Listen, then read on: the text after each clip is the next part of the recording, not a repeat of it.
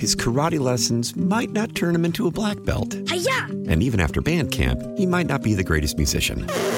But with the 3% annual percentage yield you can earn on a PenFed premium online savings account, your goal of supporting his dreams... Thanks for everything, Mom and Dad. ...will always be worth it.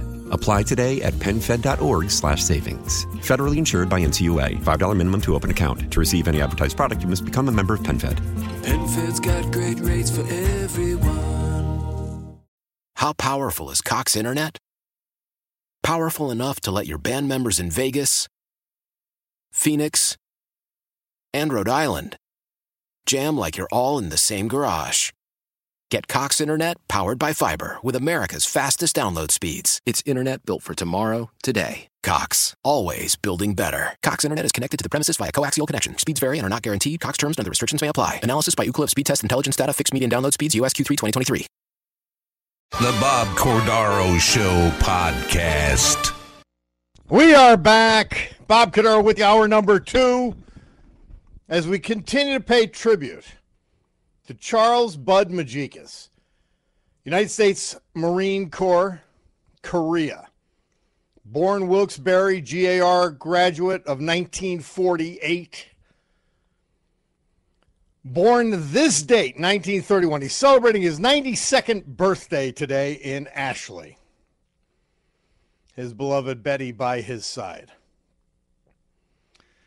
And he went over on a multi-hop plane flight from Camp Pendleton.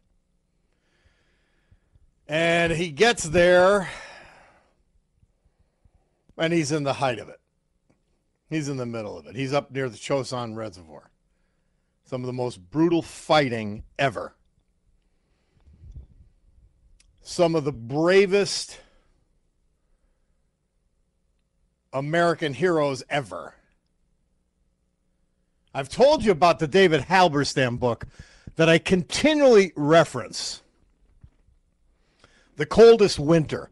And when I get to talk about people like Bud Majekis, I say to myself, these are the people that I dreamed about or read about, that I could only dream about what they went through, even as I'm reading it. Well, he did. And he lost a lot of friends. He came back a corporal. After being in country for the year, he came back on Christmas Day. He meets his wife, Betty. They're together for 68 years. 5 sons. 9 grandchildren, 3 great-grandkids, and 2 more on the way. And Charlie, his son, sends in to me, and his notes to me about his father are so incredibly loving, but also, maybe more importantly, he admires him. He admires his father. He admires his mother. As I am sure the 4 remaining Majekis children do as well. Really remarkable. And they conclude with this. This is Bud and Betty. Dad and Mom always taught us have faith in God, respect others, know the value of $1, give your boss a good day of work, and remember, no matter how bad you have it, someone has it worse. So, not only did Bud put his life at risk and go through the horrors of war for us, he and his wife, Betty, then raised 5 sons. They lost one. To be great Americans and great people and live by those simple, critical values. Remarkable. Absolutely remarkable. Well, another guy who's my hero is with us now, and it's John Parillo. Because even though it's Tuesday, it's time for Monday Musings. John, welcome. It's good to be here. How are you, sir? I'm great. I'll tell you what. Not only having a grandson yesterday, but then being able to talk about Bud Majikis today, I couldn't have had two better days. That sounds out. I am looking forward to seeing the pictures get posted, so I assume you're going to get that done pretty quickly. I'm not big on that stuff. I post stuff here and there, but I may. So, but everybody else does that. Somebody else will do that. Okay, well, we'll need to see that. I did want to thank one of your listeners last week who made a very interesting observation at the conclusion of our discussion on balloons, that you could have a balloon remotely release a small device and then have it detonate at whatever altitude you wanted to. That was a good observation. It's completely true. So just whoever made that observation, if you're listening, thank you. That was very accurate. Oh, this audience is on it. Even if they're crucifying me, they're on top of things. That's just for entertainment, though. So you gotta.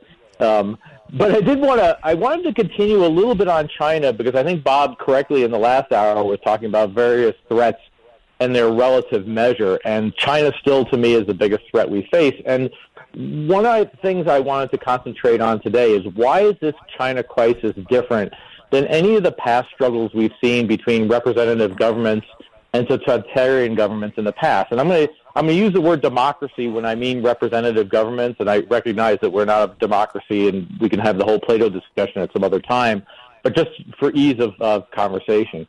This is part of a larger global trend that I mentioned earlier. And at the height of World War II, there were about a dozen democracies in the world.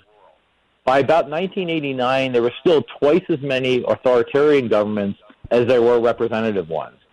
And about 20 years after that, democracies outnumbered autocracies by about 100 to 80-ish.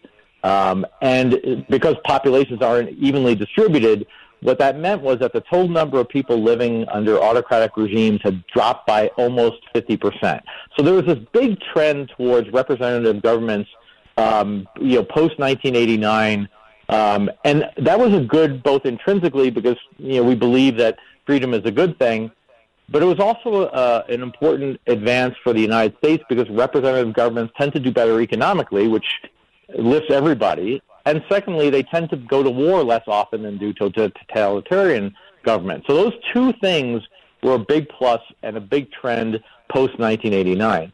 And when democracy was on the upswing, China saw the U.S. exploit its dominant position in the world to push what the Chinese saw as radically liberal, and I mean that as classically liberal, institutions in the world. So the UN's 1948 Universal Declaration of Human Rights, when you read it, with the exception of gun rights, it's pretty darn close to the U.S. Bill of Rights. Right? We began to support democracies in places that surrounded China, like Japan and South Korea and Taiwan. And the expansion and success of those democracies allowed them to use their collective economic and social power to undermine autocracies, most notably the USSR, the Soviet Union. And Reagan essentially just outspent the Russians and drove them to bankruptcy. And so those things were happening in this upward trend from, say, 1989 up till about 20 years after that, I call it 2009. And that was tolerable to the Chinese when their economy was booming and growing, because it was growing at that point about 3 times faster than some of the democracies that claimed to be superior to them. So if you remember the deal that we talked about earlier that the Chinese Communist Party has with its people, it's that essentially you leave us in power and your lives will get better economically. Order is better than freedom. And so that's that deal that they make with their population. Well, that deal stops working if the people's lives aren't getting better. By the way, that's the deal that the left-wing regressive Democrats are offering the American people. I will leave that up to you. Freedom. Yes, I will leave that up to you. But that is one of the ways that authoritarian governments control people. One is by force, and the other is by essentially saying, "Hey, look, we're going to give you order in exchange for your freedom, and that will drive economic growth, and that's a net plus to everybody, right? That's not how our founders set up our country, but that's the deal that you'll see autocracies all over the world make. And the other thing that happened about that same time is that the Chinese Communist Party saw the string of communist countries collapse in Eastern Europe starting in about 1989. That's this big shift towards democracy and representative governments. And at that point, the Chinese Communist Party has to become more repressive. And that's why it's not enough for Xi to stop protests in China. Right? He has to stop he has to be more oppressive abroad in order for him to succeed in China. And the reason for that is that, if the world starts trending back towards more authoritarian rule, then revolts in other countries are less likely to affect China. And again, we saw that in 89 and 90 with all these string of revolts against authoritarian rule in Eastern Europe. Once one started to fall, there was this domino effect. That's what China's trying to avoid. So how do they do that? How does China say, hey, I have to export my totalitarianism in order to keep the world from becoming more representative? And there's a couple of ways that they've been doing that. And the first thing is that they spend millions on NGOs and media outlets and diplomats and advisors and hackers and all this stuff to sow discord in democracies. And I'm not going to make any comment about whether there were or weren't voting irregularities in the United States. Well, that's a topic for another time. But I will point out that who benefits the most from a U.S. population believing that democracy doesn't work? And I'll give you a hint. It's not the U.S. population, right? So when you get when you get a feed on Facebook or when you get something that reinforces the fact that democracy doesn't work, we ought to question a little bit about where that comes from. And so this is all my setup to the three ways that what I think we're seeing and how this conflict of authoritarianism versus representative governments is different than what we have seen in the past. And John, let us do this. We're talking with John Parillo. It's the Tuesday edition of Monday Musings. We're going to take a break, do a little hear from our great sponsors. We're going to do a little history, and then we'll come back with John with his reason. We'll be back. I don't know if he was following the trends, but 35-year-old Bud Majekis was around when the Beatles released their hit single, Nowhere Man, celebrating his birthday, February 21st, 1966. And then 1945, Bud Majekis, 14. Birthday momentous in so many ways. During the Battle of Iwo Jima in World War II, the escort carrier USS Bismarck C, sunk by Japanese kamikazes. 318 men are killed. And you fast forward to 1951, just 6 years later, and 20-year-old Bud Majekis is in incredible danger, facing sub-zero temperatures that frighten me to just even talk about. Because this is still, remember, we had Rick Bigelow on, and the battle for Iwo Jima was still raging, quite obviously, even as of this date. But we do honor Charles Buddy Majekis, U.S. Marine Corps, Korea. Born Wilkes-Barre, currently of Ashley, celebrating his 92nd birthday today. Semper Fi, Mr. Majekis.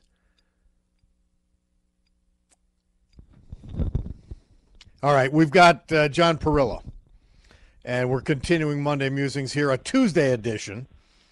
Well, John, tell us the differences. What are they, in your view? Absolutely. So there was a book written called The Danger Zone by a gentleman, two guys, Hal Brands and Michael Beckley, and they talk about these three major differences. And the first is that trend that I described that since 2006, when some around us were declaring that history is over, that now democracy had won, that totalitarianism has been on the march and democracy has been receding. That fact gives China a unique opportunity to speak to citizens in other countries who are disillusioned by democracy. So as democracy starts to have its problems, and as we become more tribal, the Chinese are capitalizing on that. They're saying, look, you can have this disorder, this messy democracy, which our founders told us we were going to have. And, oh, by the way, so did the ancient Greeks, told us we were going to have. Or you can have this ordered society that we have. Maybe you ought to make a different choice. So that's one trend. John Parillo, there's two other examples, but particularly relatable to places like Macau and Hong Kong and now Taiwan. Absolutely. They essentially they demonstrate the lie that the Chinese communists are telling their people, because you can prosper and have freedom, and in fact, you prosper more when you have freedom. So they've got to get rid of these symbols that prove they're lying. They have to get rid of them, and they have to damage them, right? So you don't necessarily have to destroy it. All you have to do is you have to create enough doubt. And I think we can see that around us, where, we used to be taught in our schools some of the history that shows, hey, this is what drives success in the world. This is what drives capital growth. This is why capitalism works. If you take all that out of your school system, then what you're left with is a system that sits there and says, why can't we be fair?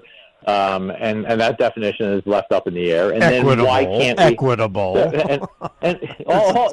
Very different. I think being fair is very different than being equitable. They're trying to teach equity. Thank you. We want, but those are how that battle gets won, right? We create doubt in the minds of the citizenry of the world that democracy actually works. So that's kind of number one, and that's helped by the fact that democracies themselves are struggling with how to teach their own people the benefits of the system. Because if we haven't had Western civilization in the past, if we haven't been through Plato and Aristotle and the Enlightenment and understand the founders, then it's a lot harder to defend, to have some kind of defense against what we're hearing on the other side. So that's kind of number one. The second is that China has more of a global reach than any other authoritarian government in the past. And I don't know if your listeners remember, but just a couple of years ago, Belarus forced down an airliner that was carrying a dissident that they wanted captured. This was 2021. Guess who headed up the International Civil Aviation Organization? It was China. So China squelched any opposition to that downing of the airliner. And as democracies and as representative governments, we set up NGOs for international cooperation, and the Chinese understand that. And what they have done is they've taken them over, right? And in large ways. But John Parillo, one distinction. The Soviets had militarily a broader reach than the Chinese. It was just not economically, culturally, educationally, all of that. So China's reach is deeper and broader, but just not in the military sense as the Soviets were. Absolutely correct, and that's exactly the other half of that point, where Chinese economic power is vastly different than that of Russia. Russia has an economy about the size of Virginia, and while I don't mean to disparage the fine people of Virginia, if all the Virginians in the world decide that they're not going to do something, it doesn't change world economics, right? So, but if the Chinese make a decision that they are going to boycott or do something, it does. And again, I'll give you another two examples. I don't know if your listeners remember, but Australia asked for an investigation about the origins of COVID. And China's response was to slap very strict economic sanctions on Australia for asking the question. That's all they did. And then on top of that, they demanded that the Australians punish the newspapers and the news outlets that had reported the fact that Australia even asked the question. Right? And then if you remember the whole NBA saga, where China is a huge part of the NBA's profit side, the Chinese managed to get all kinds of protests about Tibet in the NBA squelched entirely, and then you had NBA players saying, "Hey, this is the world in which we live in, and we might as well just shut up." Okay, those are two examples of China's economic power being able to influence the debate. And if your listeners just think about it for a little bit, there's a lot of that out there, right? Oh, yeah. And the third and biggest one is the digital revolution. So, I was interested in getting a new set of spurs for my horse. I make a comment about that to my wife, and the next thing I know, I've got spurs popping up on my Facebook feed and my Google search on the local Bird comes back with advertisements for Spurs. Imagine the combined power of Amazon, Apple, Facebook, Google, all in the hands of one group, the Chinese Communist Party. And then add to that AI, big data, speech and facial recognition, all in the hands of one group, right? So right now, our ability to track who you hang out with, who you've liked, ever thumbed up or thumbed down something, have you ever retweeted anything? AI, artificial intelligence, tracks all that stuff and then creates the profile about you in the United States, and then we use that for advertisement. But imagine if you did that in the Chinese Communist Party, and then that was used to restrict your access to credit, your bank account, your education, your employment, your medical care, telecommunications. I could shut down your phone if I wanted to. Anything. That's all that data. And that's not even the worst of it. Because what that system does is it changes the balance between democracy and authoritarianism by making repression affordable. Right? You don't need an army anymore. You don't even need a huge KGB anymore. You do it with zeros and ones. You don't need the KGB guys following around your dissident. What you do is you use facial recognition and cameras on every corner. You take that person's phone and you track who he's talked to and where he's near. You create a social media experience that either isolates the person you don't like or advances the person you do like. And then has anybody in this country ever read that 15-page disclaimer that you get when you upgrade your app on your phone? Of course we don't read it. Well, what do you think they're doing? They're taking that information, they're spelling it. Right? So imagine that happening in such a way that you could geofence a protest, meaning you have a protest, you know who the person is who's in charge, you draw a circle around that person virtually, you identify every phone in that circle, and you know who was attending that protest. And you can either start knocking on that door. We have to go. We're way over. I was fascinated by our conversation, and it is important stuff. Let's continue to revisit. John Parillo, thank you so much for Monday Musings, the Tuesday edition. And thank you again to you and your listeners, Bob. I always enjoy it. You have a great day. All right, my friend. We'll take a break and be back. Oh, we got the weather. Oh. Here's the Storm Tracker 16 forecast from meteorologist Joe Snedeker. He's back from vacay. Cloudy and breezy, scattered rain and snow showers early, and again later this afternoon, high of 47, however. Tonight, cloudy, low of 27. Tomorrow, dry for much of the morning. Mix of icy rain and snow late in the afternoon and evening, high of 42. Thursday, scattered rain showers early, then cloudy with peaks of sun by afternoon, high of 48. Friday, windy with flurries, high of 32. And let's go to Joe in Berwick right away. Joe, are you with us? Hello, Bob. Thanks for having me on today. Sure. So, the title of my comment today here, Bob, is Ain't Liberalism Grand? What is it? Ain't liberalism grand? That's the idea, okay? Okay. All right. So let's take a look at something here, Bob. We just had a major disaster, in Ohio, and here, the ecological, environmental fallout from this it's astounding, and it's just started, okay? But here's the thing. We have a federal government, and particularly an agency, whose job it is to actually handle things like this when it happens. There's supposed to be an investigation. There's supposed to be answers. People are supposed to be held accountable. And the man responsible for this, when we had the National Transportation, he is in his job simply because of the alternative lifestyle he lives, has absolutely no competency. Now look at what happened here, Bob.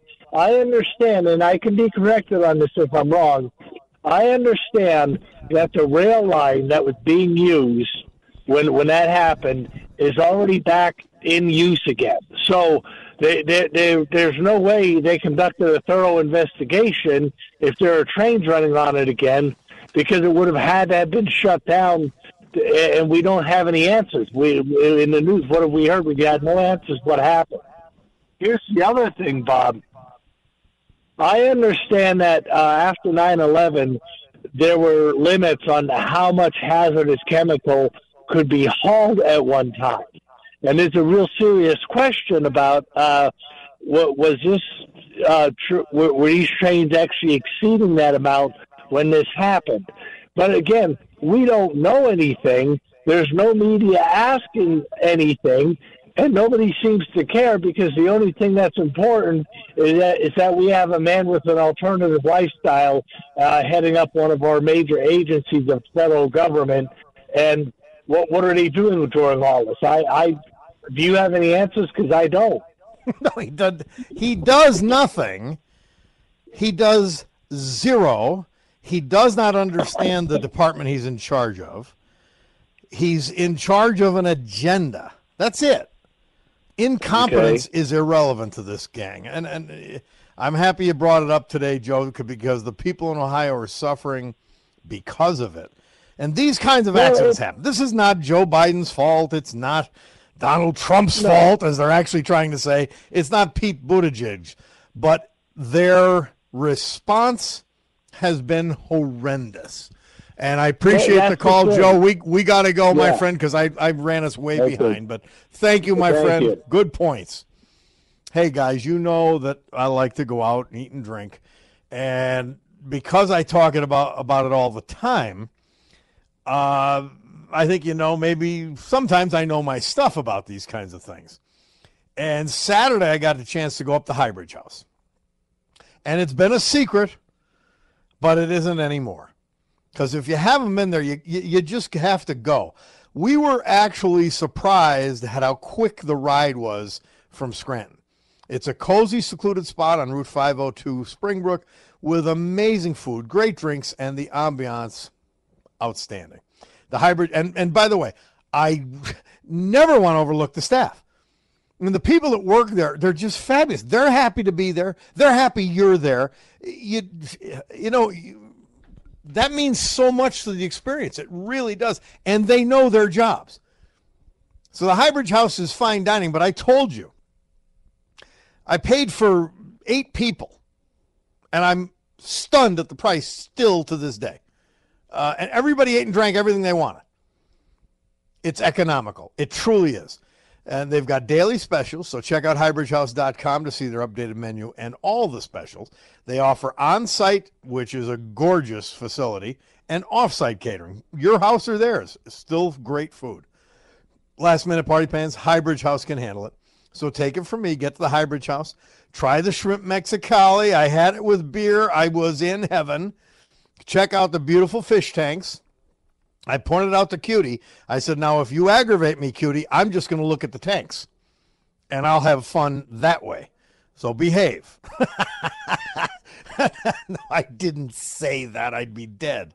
Enjoy a great meal and a great price. Take the family, take your friends, meet up with your group, or just an old pal you haven't seen in a long time. Make sure you tell them I sent you. Highbridge House. We're back. Bob Cordaro with you. WILK. And so many texts, I'm not able to keep up with it, but I can tell you Scranton's Guardian Gal checked in. LTS, back at you. My son Peter, who was a Marine, you'd never, once a Marine, always a Marine. That's what Bud Majikis says. And he said anyone at the Frozen Chosen definitely earned the right to be introduced. Why he understands why I introduced Buddy Majikis on his birthday before I mentioned my grandson Benjamin Robert, because that's right. He was at one of the Frozen Chosen. Charles Buddy Majikis, United States Marine Corps, Korea. Lives in Ashley, now celebrating his 92nd birthday today. Born Wilkes-Barre. GAR class of 1948. He took that long island-hopping flight to Korea on those wooden benches. This Purple Heart recipient spent a year in country over there. He was there for his birthday when he was 20. Remarkable. Well, it's time for the Bloomberg Money Minute. We'll take this break, hear what's happening in business, and then come back to you on the Bob Cordaro Show.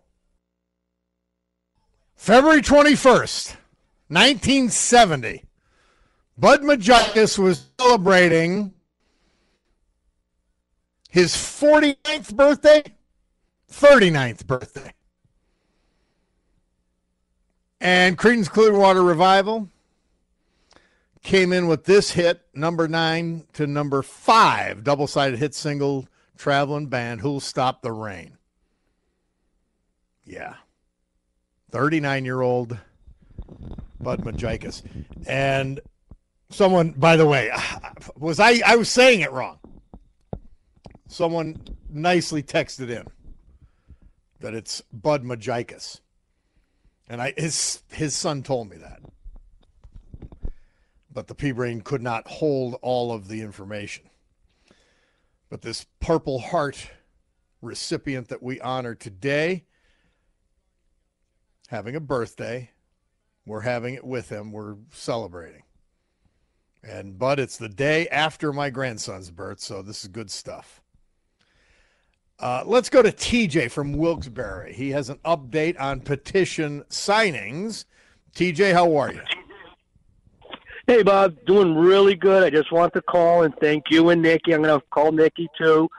We did have the petition signing for some of the Luzerne County Council. Some of them showed. Some new candidates that are seeking election showed. And we got around 100 signatures, which was fantastic. Fantastic. And hard to do. Wow. Yes. Joe Grantees over at Grantees Auto and his brother Dave and the family over there. They're just so welcoming and they're just so helpful. And it was a really, people just came in, signed the petitions, and really, I thought we were going to get 40, 50. We almost got doubled that. Nice. That's great. I'll tell you, I'm so happy. Yeah. TJ, listen, next time you got something going on to help defend this democracy, you let us know here, and we'll be happy to give you the airwaves, okay? I think we're going to have Thursday or Friday I may call. I think we're going to have one up in Hazleton. The southern part of Luzerne County is, neglected a lot, especially, because most of the numbers are in Luzerne. But I think we're going to do something there. I will call and let you, Nikki, know. And then before that, we're going to actually do some debates with the candidates. So I'll let you know about that, hopefully. All right. Frank Andrews will be here for me Thursday and Friday. He gets to return for a couple of days. So that's good stuff. Oh, good. Well, let him know I'll be calling. All right. Thank you, TJ. Appreciate it. No, let's go to Jim from Wilkes-Barre about the Ukraine. Hey, Jim. Hey, Bob. How are you? Yes, you do. Good. So, just one thing before I get into the Ukraine. Did you see that study that came out on the vax or natural immunity? No. They did a study, 65 countries. I don't know how many people. They said the natural immunity was at least as good as the vax. I suspect it's better because, natural immunity, we don't know what the vax is going to do to you yet. Yeah, so and Jim, why suspend our common sense? Because it's a crisis. It was really everything they told us to do and everything they forced us to do was wrong. Unbelievable. COVID. But let us move on. You called about Ukraine. Fire away on that. Right. Okay. If people don't understand that this was all kabuki theater, I've got a couple 3 points for you to ponder. Okay, rumor has it the White House called Putin and told him that Biden was going to be there. Please don't drop a 1,000-pounder. Yeah, that's been widely reported. That is accurate. Number two, a CNN reporter had been on the ground there for 5 days. He said the entire time he was there, never heard a air raid siren or a bomb go off until Biden got there. Correct. And number two, did you watch the clip of Biden and Zelensky nonchalantly strolling around the streets of Kiev while the air raid sirens are going off, while they're surrounded by Secret Service agents? Now, you really want to tell me that our Secret Service is so incompetent that they're going to allow the President of the United States to nonchalantly stroll around a city that's under air attack? Really? Yeah, it was. I mean, look, it was. I have mixed thoughts on it. I think it was an important visit. I think, as usual, political people overblow these things. But I thought there was value in it. I just wish he had gone to Ohio as well. I really do. I agree. There was value in it. But please don't ask me to pull your finger. Really.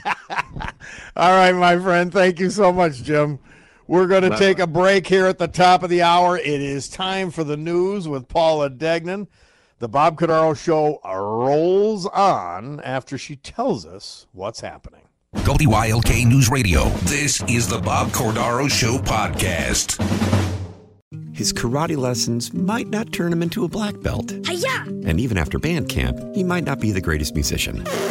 But with the 3% annual percentage yield you can earn on a PenFed premium online savings account, your goal of supporting his dreams... Thanks for everything, Mom and Dad. ...will always be worth it. Apply today at PenFed.org/savings. Federally insured by NCUA. $5 minimum to open account. To receive any advertised product, you must become a member of PenFed. PenFed's got great rates for everyone. How powerful is Cox Internet?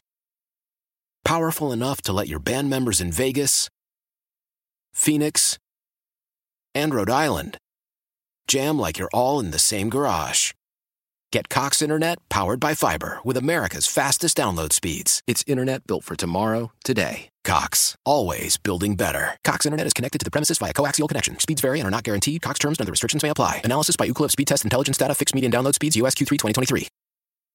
Celebrate and save at Ashley's Anniversary Sale. With Hot Buys, your choice of colors starting at just $3.99. Ashley Sleep mattresses starting at $2.50. Plus, receive a free adjustable base with select mattress purchases. And shop top mattress brands like Stearns & Foster, Tempur-Pedic, Purple, and Beautyrest Black with 60-month special financing. Only at Ashley. Subject to credit approval. No minimum purchase required. Minimum monthly payment, down payment, tax, and delivery may be required. See store for details.